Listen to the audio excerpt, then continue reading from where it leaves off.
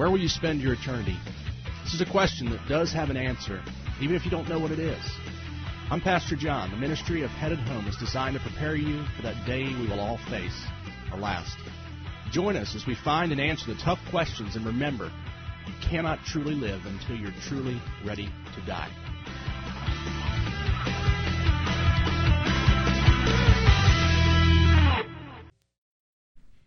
Praise God. Well, good morning. Beautiful day. Our crowd is thin. There is a lot of lift up everything from flu right now to pneumonia. A lot of pneumonia I've heard about frequently and seen. So pray for all those right now. I know there's a bunch of people that are back this weekend. But, hey, God is good, isn't he? God is faithful. God is merciful. And God is sovereign. So I'm excited today to know that there is not one person more than God wanted here this morning or knew was going to be, and not one person less.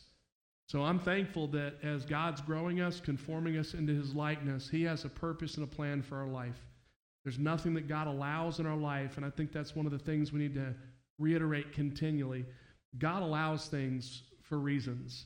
God is preparing us and training us. You know, when you go to work somewhere, you think about how often, because a police officer, I was a police officer, I know they train you for specific circumstances and situations. If you're not properly prepared, what can happen? I'll tell you what can happen. What happened this past weekend in Blount County, I think was the name of Blount County's man's first arrest. He was hired in December. He had just made a first arrest, told his wife, I had texted her and said arrest, and her text never went back through, but he was headed to take the person that he'd taken into custody to the sheriff's department, and I guess this is a place where it's a little bit confusing where the road is, and if I heard correctly, it was a little bit foggy, and he ran into the river, and both of them were killed. So proper preparation is imperative. All the details of, being a new officer, you got, excitement, nervousness, and I don't want to mess.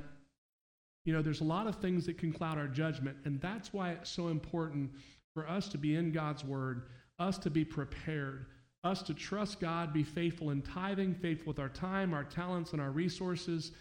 As God is growing us, he's preparing us because we're going to face monumental battles in life. Please pray for the Nichols family. Many of you know that Frank Nichols died Friday this week. He was a man that owned Handy for 50 years, over 50 years. His wife, Alice, Frank and Alice were some of the sweetest people that I've ever known. But he was killed Friday. Alice got out, thank the Lord. They had to actually restrain her because she kept wanting to go in and go get him. But he was killed, he was 87 years old. But pray for the family right now, but also pray for the fire. I know Doug could respond to it, to them that knew him. Most young, I call Matt young, he's my age. He's known Matt's known Frank his whole life. So they had CPR, had to get him out and all of that. And please pray because that affects people.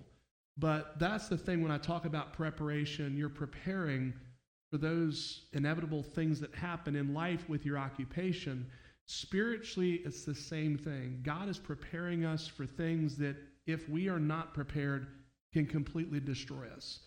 We can be overwhelmed and consumed. You think about Job, improperly in a love for God that was based on the blessing of the financial or the blessing of circumstances that had not been tough. Job would have never been able to withstood the trials and tribulations that Job faced. We are likewise being prepared. The same thing that happened with us last year when God had us walk through that valley that I never would have dreamed we would have walked through, never would have wanted to in a million years. Had we not spiritually had the support of you, had the prayer and the spiritual strength that God had given us in preparation for what we did not ever know that we would have faced, we've been consumed. And that's why I think it's so important this morning to embrace the body of Christ that God's given you, embrace the privilege of being in his word, spend time together, in prayer together, text one another. Please do that. Develop the relationship with those people in the pew next to you the people across the aisle. We don't have cliques here, which I'm thankful for, but please get involved in growing spiritually, because I assure you, when those days come that you need the spiritual armor that God's word provides, that the only offensive weapon we have is, you will be consumed if you are not prepared for it. So preparation, that's what this is all about. Salvation, sanctification, which is God growing us, ultimately gives way to glorification. That's the day that I hope you likewise are longing for. I'm thankful today that summer's on the way. Amen. 60 degrees. I was on the ski slope with John last week. Hey, it was 60 degrees. 3 days later, it's 20. It was 21 degrees, I guess, when I woke up this morning. So what did I say? If you don't like Tennessee's weather, just wait a couple days and it'll change. But I'm really, though, thankful that we have this unchanging truth of the God that loves us, the God that sent Jesus Christ to die for us. And we finished up our study in the book of Acts last week. So excited. It was such an encouragement to hear the comments back from you and how God's growing you. I pray you'll continue to work out your salvation with fear and trembling, meaning get in God's word, continue to grow in the likeness of Christ. And this morning, if you have your Bibles, turn to 1 Corinthians chapter 1, verses 26 and 27. My dad, when I always talk to them on Monday mornings, so last week they said, what are you going to do now? You finished the book of Acts. What are you going to do? I said, well, Pop, you know what all pastors do. After you finish a series like that, you topical preach for a little while. It kind of, not a vacation, but it just gives the people a rest from another big, deep study. We're going to continue going through typology, most often on Sunday nights and Wednesday nights. So if you don't get a chance at Life Points people, or you're having to work on Wednesday nights, go online. Really thankful for our media ministry folks back there. Make sure you tell them how much you appreciate that, because they're the ones that are able to, through their faithfulness of going back there week in and week out and serving and sacrificing. There's people all over the globe that get the opportunity, and others who have to work, or you miss, you're traveling, you're on vacation. You can go back and stay up with whatever series or whatever we're going through at the time. So I am certainly, there's a lot of things, you all know me, if you know me personally, there's a lot of things about technology that I disdain. I was born 100 years too late. I would love to have been raised in the late 1800s, early 1900s. You might say, yeah, right, I really would have. There's so much that I long for in yesteryear. My Amish and Mennonite friends, they live that reality that I really would love to embrace, but God has me at a different place in life and time and history. But those are those things that, are such a blessing. There's a lot of bad things that technology is responsible for these days, and the sin that is so easily entangling people in. But this is one of the blessings and the gifts of being able to use technology in a very good sense, a positive sense. The title of this morning's message is A Fool for Truth. You might hear it a lot. I hear it a lot, not only personally spoken to me, but I see a lot in if I read an article about something, a lot of times I read the comments to see what the sentiment is of people, of our culture. And it's interesting how provocatory and how, what a disdain Christianity has in a lot of cases all over the globe. Some of the blasphemous stuff, I'll read for a second or two, but when it gets blasphemous, I can't stomach it. But just the outright disdain in many cases and mockery that entails people's thoughts and perceptions of Christianity, and how they view us as weak-willed people that need someone to tell us how to live and what to do. Hey, I fall for that one. I'll go all day long with that. I have no problem being labeled that, because I know that I am finite. I know that my understanding is limited. I don't know if anybody had an opportunity to see, it was a 60 Minutes broadcast. I don't watch live TV, but I happened to watch it on YouTube. It was about a 12-year-old girl who composed an entire symphony when she was 9. Every single instrument and every bit of this symphony, she composed at 9 years old, and just was able to conduct it also as she played the piano as her part in this symphony. Did anybody watch that? At 3 years old, she listened to her first extremely complex piece of music, and it birthed. She's a savant. She's extremely gifted and extremely talented. But everything in her mind is continually music. It's all music, and she's absolutely brilliant. Now, the world's perspective sees us not as that. The world sees us as foolishness. And I see these savants. Matter of fact, the ones that really astound me are the ones that are math savants, these kids that are 4 years old who can do math problems that adults. And by the way, this girl has never, ever been trained in any music at all. Never. She talked like an astute 40-year-old philosopher. It was just fascinating. If you're interested in that, let me know, and I'll be glad to forward you a link to the 60 Minutes interview with her. But when you see that stuff, you realize how limited I am, how finite, but understanding that her wisdom is nothing in comparison to the wisdom of the wisest person that ever lived, which was Solomon, and then the infinite wisdom of God. The title of the message being A Fool for Truth. I don't care what the world thinks about it. I don't care what the world thinks about what I blindly follow in my faith. Faith is being sure of what you hope for and certain of what you do not see. I know beyond a shadow of a doubt that what I know and believe is truth. I know that it's based on an absolute moral law that is rooted in the character of God Himself.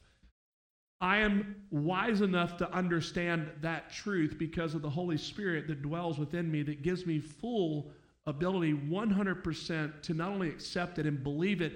And this is actual true, I would doubt you sitting here in front of me as a being before I would doubt that. What I realize about God and what I've learned from His Word and been affirmed in the Holy Spirit that affirms truth to my heart and life is that God does not change. God is the same yesterday, today, and the same forever. He doesn't change. That is what I love about the truth of what and who God is because there are a lot of moral relativistic proponents today, even within quote-unquote Christian circles. What I mean about moral relativism says that, well, truth is not absolute. Truth is relative. What may be truth to you is not to me, and it might be right for you, but it's not right for me. And they go on this, in a sense, they have this scale. And when you want to do something, well, okay, no, I don't have a problem with that. It's not a problem for me, so you just leave me alone. And the thing is, there's a really good comeback for that. Oh, so truth isn't relative. If truth isn't absolute, it's relative. Yes, truth is, and because you believe in God and believe there's a standard of right and wrong, you can't impose that on society or on me. Oh, okay. I don't like you. So therefore, pow. Nothing wrong with that, is there? Right? I don't like the person. I don't like their thought process. So truth isn't absolute, right? So therefore, I can end that person's life, and there's nothing wrong with that because I deemed that that was within the scope of my truth.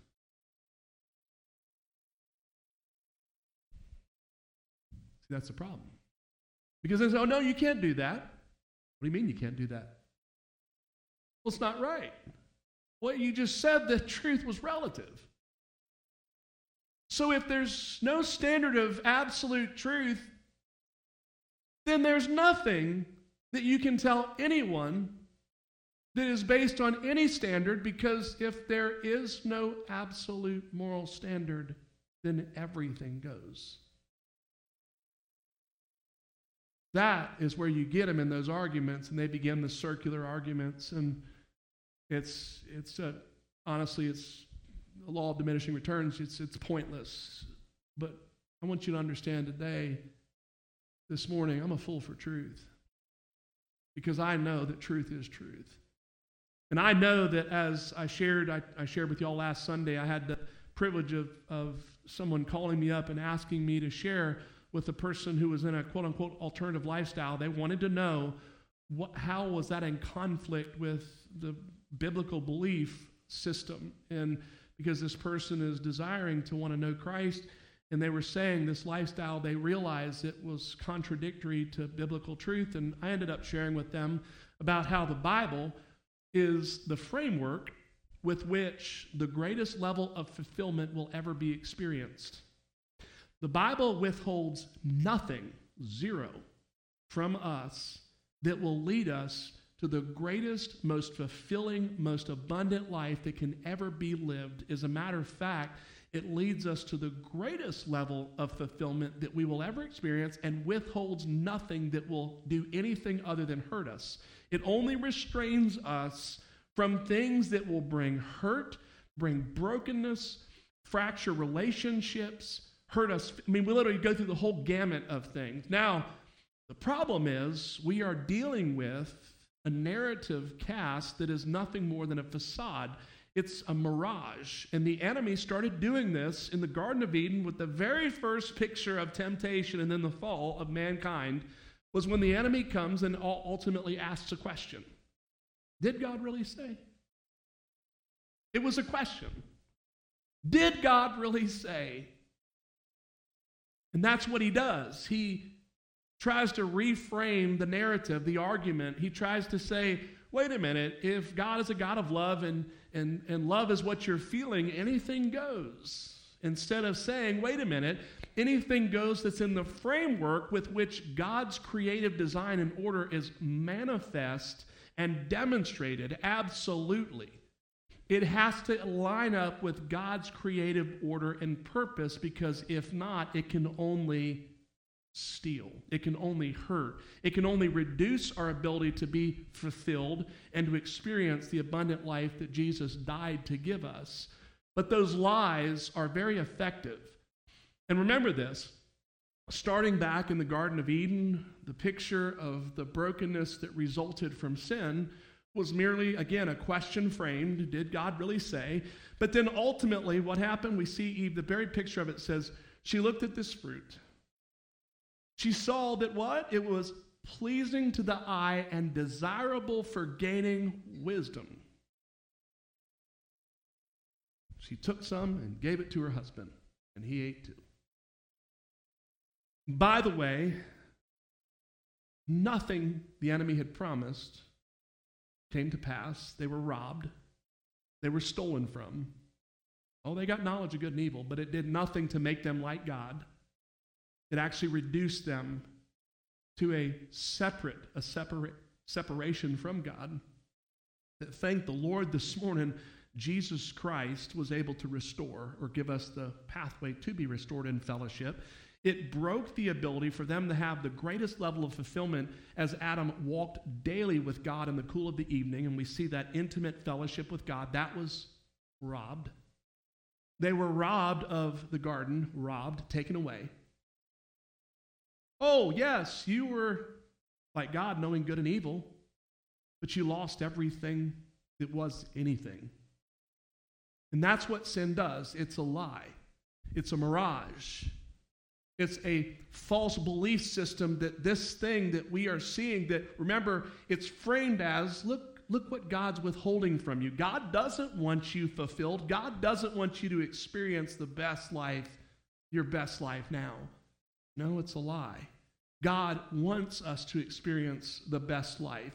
God wants the abundant life for us. God wants us to experience his exponential blessing on our life, but it cannot happen in the framework of anything outside of the context that he designed as what? The architect. He has set every single thing that what we have been created to do. It's like the owner's manual. The Bible's the owner's manual that, again, allows us to live the best life. But see, the enemy desires nothing more than to reduce us to a product of feeling, living according to our feelings, living according to what we think's best. So when we see in the Old Testament this perpetual state of what? Each man did what was right in his own eyes.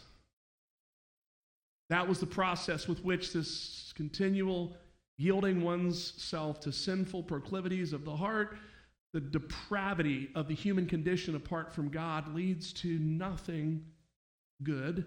It doesn't lead you to wisdom. Wisdom is found in the truth of God, His Word, and the Holy Spirit as God leads us. And this morning, I hope these two verses we're going to look at in 1 Corinthians chapter 1, verses 26 and 27, I hope you come to the conclusion that I have many years ago, that I'm a fool for truth. And I would always continually leave myself at that place where I will gladly accept the badge of being a fool for truth, because truth does not change. It's absolute. Don't have to worry that the God we serve will change today, tomorrow, next week, next month, next year, 10,000 years, because if so, then our eternity is not secure. And if you're a person like myself, I love consistency. Amen? I love the unchanging nature of God. I love the fact that in my almost 50 years now, there's nothing about the character of God that's changed, and it never will. And I'm thankful that in eternity one day, we will not be reduced to hoping and praying that God doesn't change, because if so, then He sins, and all of the perfection that God has assured us for all eternity would be at what? In dire jeopardy. And I'm so thankful this morning we don't have that to worry about. And I hope you found 1 Corinthians chapter 1, verse 26 and 27. And if you're able physically this morning, let's stand out of reverence for the reading of God's Word. Brothers, consider your calling. Not many are wise from a human perspective, and not many powerful, not many of noble birth. Instead, God has chosen what is foolish in the world to shame the wise. And God has chosen what is weak in the world to shame the strong. Father, thank you this morning, Lord, for the privilege of being able to assemble, or the privilege we have to open your word, to hear your word. More importantly, to allow your Holy Spirit full and free reign to speak to our hearts, to affirm, to challenge, convict. Whatever you want to do, Father, we give you all of it. Lord, hide me behind the cross today so that you in all things will be preeminent. We ask this in Jesus' name we pray. Amen. You may be seated. So verse 26 and 27 again, or 26, brothers, consider your calling. Not many are wise from human perspective, not many powerful, not many of noble birth. And the first thing is actually a question this morning I want to ask you is, what is your calling? What is your calling? Well, we know the scriptural, the Bible talks about the high calling in Christ. What is your calling today? What do you feel God has called you to do? You know what the overarching calling of people as a follower of Jesus Christ, in Him we live, move, and have our being. What does God call? Where are you the missionary today? What is your mission field? And are you being faithful on that mission field? It's very easy to say, oh yeah, I'm Christian, and I just try to reflect God, and I'm just kind of going along, waiting for God to lead me. Are you seeking? By the way, do you know that Henry Blackaby died in the last month? But you know the one that wrote Experiencing God. So pray for his family. But what's so powerful is I was reading an article about it this week, and Claude King, Claude King also wrote it with him. But think about the reach of that ministry of Blackaby and Experiencing God, and how many people continuing to, even in our class, we're doing it now. But what an awesome picture, though, of someone that knew their calling. And one of those things that we are seeing, one of the stories this morning that we read about was in one of the churches Claude King they were a part of. They had been praying that God would allow them to have a greater ministry. They believed that God was wanting them to start another church or some other dimension of ministry. So they're praying about that. And meanwhile, I think it was 26 international students started coming and attending the church. So they're continuing to pray about what God would have them do. And you have these 26 international mission students come in, and really the question kind of was, okay, so you've got these international mission students. Would you say, hey, go well, we're going to find a church that would be able to minister to you as international mission students? Or do you say, God, We've been praying that you have us start a church. You have sent these international mission students. God, we're going to go where you are working. Because that's really the theme of experiencing God. It's not us praying into existence and then praying God's blessing on what we decide we want to do, right? I'm going to start something and then pray that God blesses it. Well, that's not biblical, amen? It is not us that's the initiator of God's work. God allows us to be a part of his work. That's what's deep. And a lot of times, though, we get a skewed perspective in that. We don't live as 2 Corinthians chapter 12 with Paul, right? His power is made perfect in weakness. We need to stay at a place of spiritual weakness, meaning I'm in God's word, I'm growing, meaning I'm spiritually strong in this perspective of honoring you and glorifying you, Lord, but realize, God, I don't know your heart. I don't know, your ways are not my ways, your thoughts are not our thoughts, Lord, so you must direct me. Proverbs 3, 5, and 6. I got scripture after scripture that will affirm those truths. And we want to go to where God is working, though, and be obedient in following his lead. Because what happens, though, is we end up being the one that is the designer and the architect of our ministry, and it's not supposed to be like that. That's what's so beautiful about how experiencing God does, is it just deconstructs the self-narrative of how things should be done spiritually, and what it does is rebuild you in the thing of God-directed, God-led ministry, which is blessed ministry. When we desire to have God conform to our desire, that's never blessable. As a matter of fact, I think if you look through the annals of history and you see the catastrophes that have happened in really, at one point, looked like very godly ministries, I think you'll see in those, as you do a forensic study of that it was when man decided that he was going to show God how awesome this was, that God was disinvited to the party, or God gladly bowed out, because God can't be a part of a mess, and God, not only that, won't bless a mess. Amen? So what's your calling this morning? Is your calling realizing that and saying, God, hey, I'm praying about this, you've opened the door to this, I'm walking through the doors that you opened?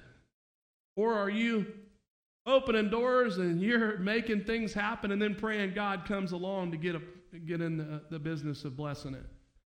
It's not part of what God wants you to do, and that's what's so powerful. Brothers, consider your calling. What's your calling this morning? We know the high calling, but also what is your spiritual calling as far as, hey, God, where do you want me? What do you have? What would your will be for my life in this sense? God, I'm going to pray and wait. Wait to see where you're at work. Hey, how many times, and that's what's so powerful about this experience of God. I was talking today about when you're praying about what God wants, instead of just sitting there and waiting, what about the verse that came up in your mind as you were praying? What about the verse that God led you to in Scripture the next day or two, and not just passing that off because it doesn't line up with what you think God wants you to do? What about reading that Scripture and then praying, God, is this where you're leading me? Is this where you're directing me? With an effective prayer life to lead you to effective ministry. I don't hope you're like me. I don't want to be involved in ineffective ministry. Anybody? I want to be involved in effective ministry. I don't care how far I've got to drive. The old saying is, people look for a church right, around the corner from your house. I don't want a church around the corner from my house. I want to be where God wants me. As I've said to you time and time again, you didn't join Longview Baptist Church with my tenure here because Brother Jonathan was pressuring you to join the church. No way. What did I tell you? Hey, I want you to pray about it. I don't want you here if it's not God's will for your life. Not only will it not be good for you, but it won't be good for us.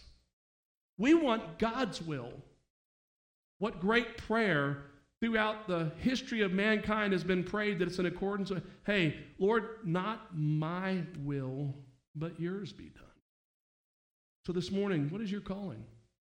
And I ask you, pray about that. Pray continually about that. Pray that God leads you, that God guides you, that God directs you. Maybe you know God wants you here, but you don't know what your ministry is. I would encourage you to begin fervently, seriously praying, God, what would you have my ministry be in my work, in my spare time, in my hobby? God, what is your will for my life? Maybe you need to get that Blackaby series. I'll be glad to send you a link to where you can get it off Amazon. Buy the book, buy the workbook, buy the videos. Matter of fact, you get the link to it when you buy the book.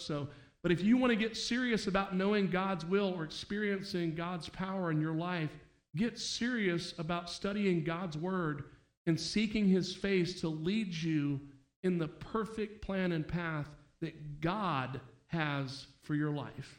Not what you think, not what I think. If you come to me and say, hey, Brother Jonathan, a young man or young woman says, hey, I've met this person, and what do you think? What do I think? What I think don't matter. I see a person on Sunday, they can make themselves out to be anything that they want me to think that they are. My thing is, have you been praying about it, and what's God got to say about it? I'm not marrying them. Somebody's like, well, do you not want so-and-so to marry so-and-so? I'm not getting up next to them and looking at them for the next 50 years. I'll get to see him on Sunday, smile, and go back to the house. You're the one that's going to wake up, and God forbid you wake up and have buyer's remorse. Ain't nothing worse. You think somebody's really bad looking without their makeup or the facade they're putting on? Wait till you wake up every day and you roll over and go, ah. But that happens when God's not invited to the party. It happens when they look spiritual. See, people put on those fronts. These days, people have asked me about dating, and I say, I don't know what I'd do today if I had to. Honestly, the very thought scares me to death. It horrifies me. You know why? I've seen how effective people have gotten at deception.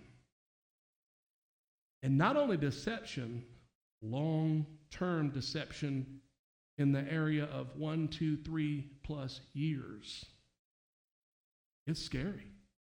And this is the reason, though, that I even more so share the importance of inviting God to the party, because you know what God's got a real good way of doing? Remember in Scooby-Doo? Remember when, what was his name, Shaggy would end up, one of them would end up grabbing the mask and lifting it off? The bad guy? Oh, that was Mr. So-and-so or Miss So-and-so. And they unmasked them for what they really were. God's real good at doing that. Because remember, when you're praying in accordance with his will, when your desire is to honor, glorify, and lift up the name of Christ with your life, do you believe that if you are seeking God's face truly, fervently, effectively, and obediently, that God will let you be? You believe that God's going to let you be yoked with someone unequally who is deceiving you? If you are faithfully committed to him, steadfast, set, rock solid, obedient in the midst of his plan, path, and will for your life? I think not. But I tell you one thing, you go out here and do that on your own,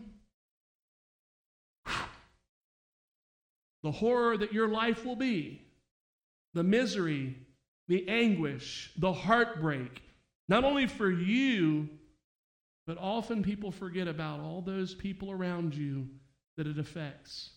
Again, it's like going into a pond saying, well, I'll do whatever I want to. It's your business. I tell people too, hey, you don't worry about what, I'm nobody. I'm just a man who loves the Lord, desires good for your life. You can do whatever you want to. Remember, I'm not the person that dictates what you're going to do. But I promise you, it's like being in a pond when somebody says, I'll do whatever I want to. You can't tell me, and thinking that when you take a rock and throw it in that pond that the waves aren't going to hit everybody in that pond, or another one, grab a hold of an electric line and find out if everybody in that pond doesn't feel it. That's the thing. When you're a Christian, the effects of that are going to be far-reaching and affect everyone around you. So my question again today, what is your calling this morning? What is your calling? Are you seeking God's face? Are you in his word? Are you obediently yielded to not stepping foot through a door you won't even get near that door until God unequivocally has opened it. Young people thinking about marrying or dating or anything, let me tell you one thing. When I've had people, I've been like, oh, they're not a believer, but we're not get serious. We just friends. You better get back. That's all I'm going to tell you. Friendship with another person of the opposite sex is an invitation to marry. Anybody you're having a relationship with, and even a friendship thing, you better run. Because if they're not a follower of Jesus Christ, especially if you're attracted to them, you better find somebody else to minister to their spiritual need. And then, that's fine. Maybe you can date them after they come to Christ. But I've seen that happen over and over and over again. You know, I've also seen them? I've seen them marry them. Marry an unbeliever beyond a shadow of a doubt in the hopes, ready? In the hopes that they're going to get saved. What do you think, Brother Jonathan? I think you better run because you're in a dangerous place. Bible says light and darkness hath no fellowship. So commit when you're young kids never to date one time somebody who is not a follower of Jesus Christ. And by the way, being a follower of Jesus Christ just doesn't mean, oh yeah, I got saved when I was 7 years old, I'm a Christian. Yep. No. You better be able to stand there and defend and share not only when you came to Christ, but the fruits of God's work in your life. And if you can't, and by the way, when you call it Psalms, I know you don't know your Bible. Huh? When you're, oh yeah, the book of Job? Sure. I bet you are sold out. Bet you're in it all the time. Those are indicators, though. Church, they're indicators that a person has spiritual ignorance. Don't you be setting yourself up for failure. I don't care how nice they are. I have seen this too often, that followers of Christ have become a fool for someone that they are in love with, not realizing the implications of when you do something is absolute directly in contradiction with Scripture. Because if you truly are a believer, you know what's going to happen, right? You want to take little Peggy Sue or little Billy Bob to church on Sunday. What's going to happen? That person that's not a believer is going to say, hey, let's go to the lake. Let's go do this. Let's go hang out. Let's have family time. And what are you going to do? You're going to be in conflict. And you think when kids are 12, 13, 14 years old, when dad's saying, hey, let's go out to the lake and go fishing. Let's go do something fun. We'll let mom go to church. You think they're going to want to go? I think not. Now, you might be able to say, well, I heard about this story one. You can give your stories all day long. But I'm just going to tell you what the Bible says. Light and darkness hath no fellowship. Don't entertain it in the first place. Then you know what you won't have to worry about? You won't have to worry about what happens when they don't become a follower of Christ.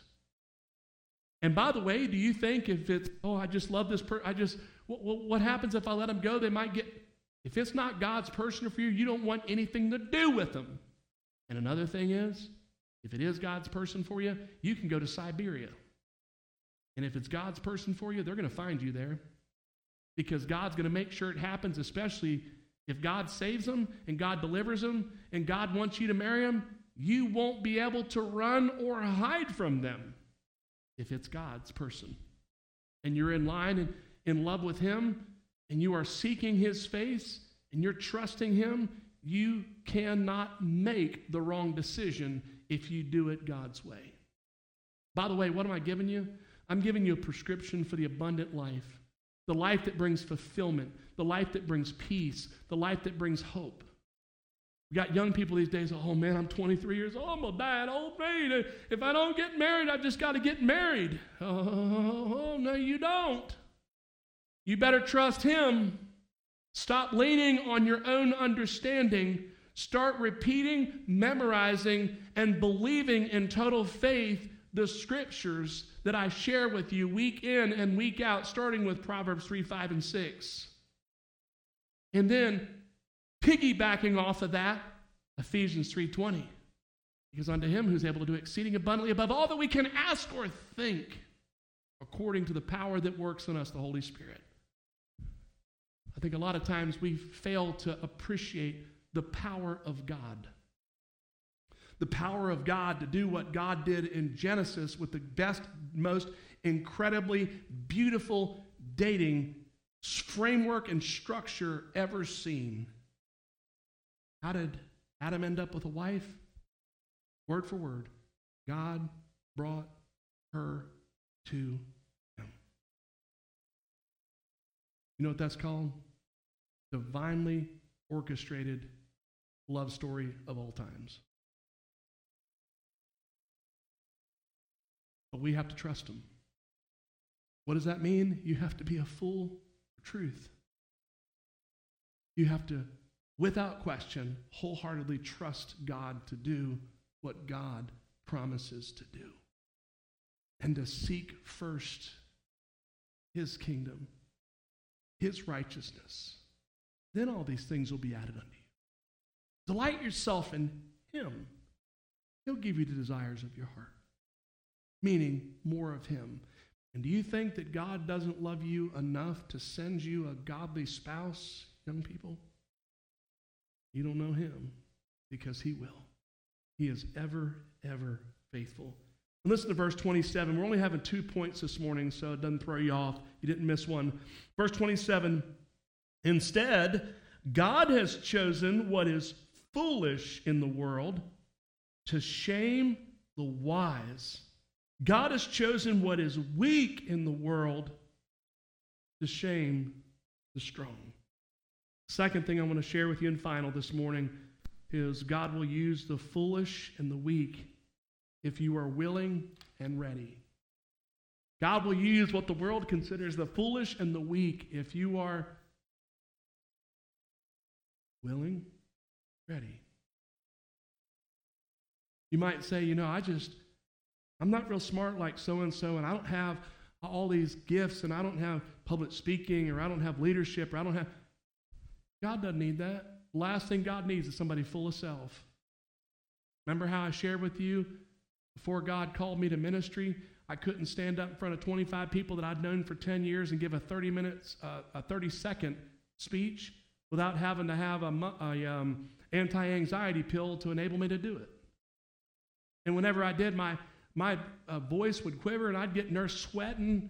It was I could never believe what in the world. I was such a wreck. I could talk to 2 or 3 people, no problem.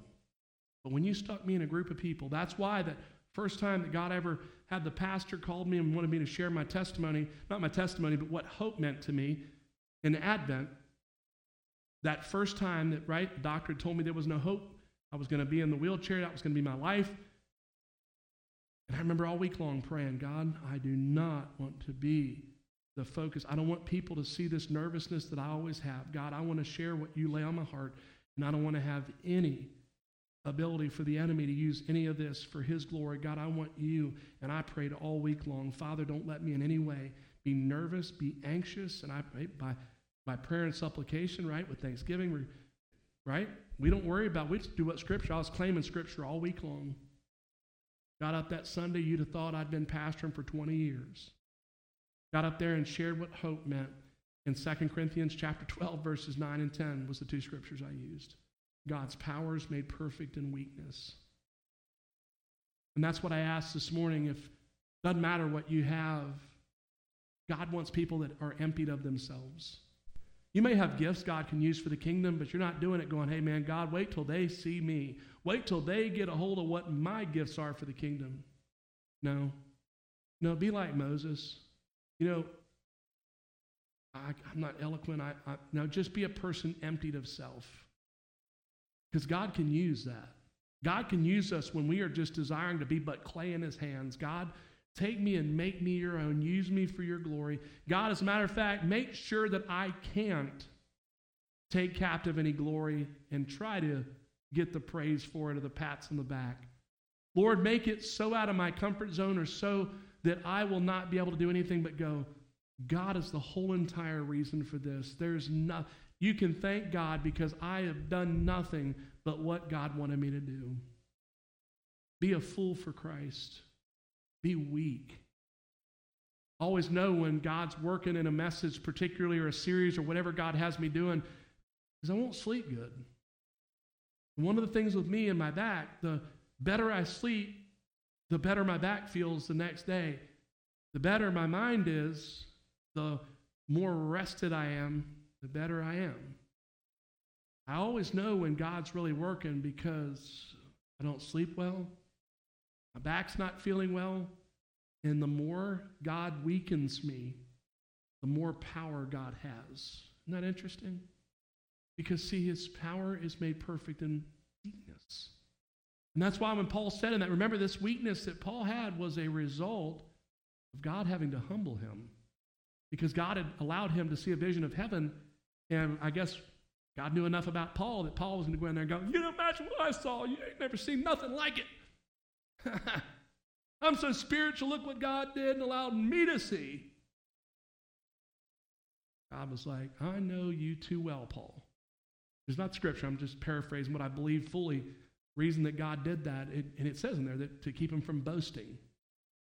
Boasting. He made him hurt so much so that Paul wasn't even thinking about boasting anything. He was tormented. The Bible says a tormenting affliction. We don't know what it is. It doesn't say what it is, and I think that's done on purpose. Because if it was gout, if it was a bad knee, if it was a bad back, if it was migraines, then you had migraines. Wow, you're like, oh, it's so amazing. Paul and I, we share this affliction. No. It doesn't say it, and I think God did that because it applies to all of us. Whatever your affliction is today, allow the power of God in your weakness so that you can boast in Christ. Because his power is made perfect in our weaknesses. That's why I boast in my infirmities, my persecutions, my weaknesses. What? When I am weak, he is strong. And we loop back to what I said in the very beginning about God allowing everything for a reason in our lives. Whether it's to humble us, whether it's to challenge us, grow us, encourage us, all of it, God, not my will, but yours be done. And I ask you this morning, are you foolish and weak so that you are willing and ready? And I ask you that.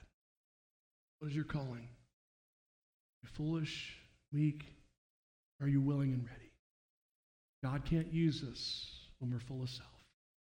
I pray this morning that as God's growing you and He continues to conform you into His likeness, that you daily are in His presence, seeking His face, desiring not your will, but His will to be done.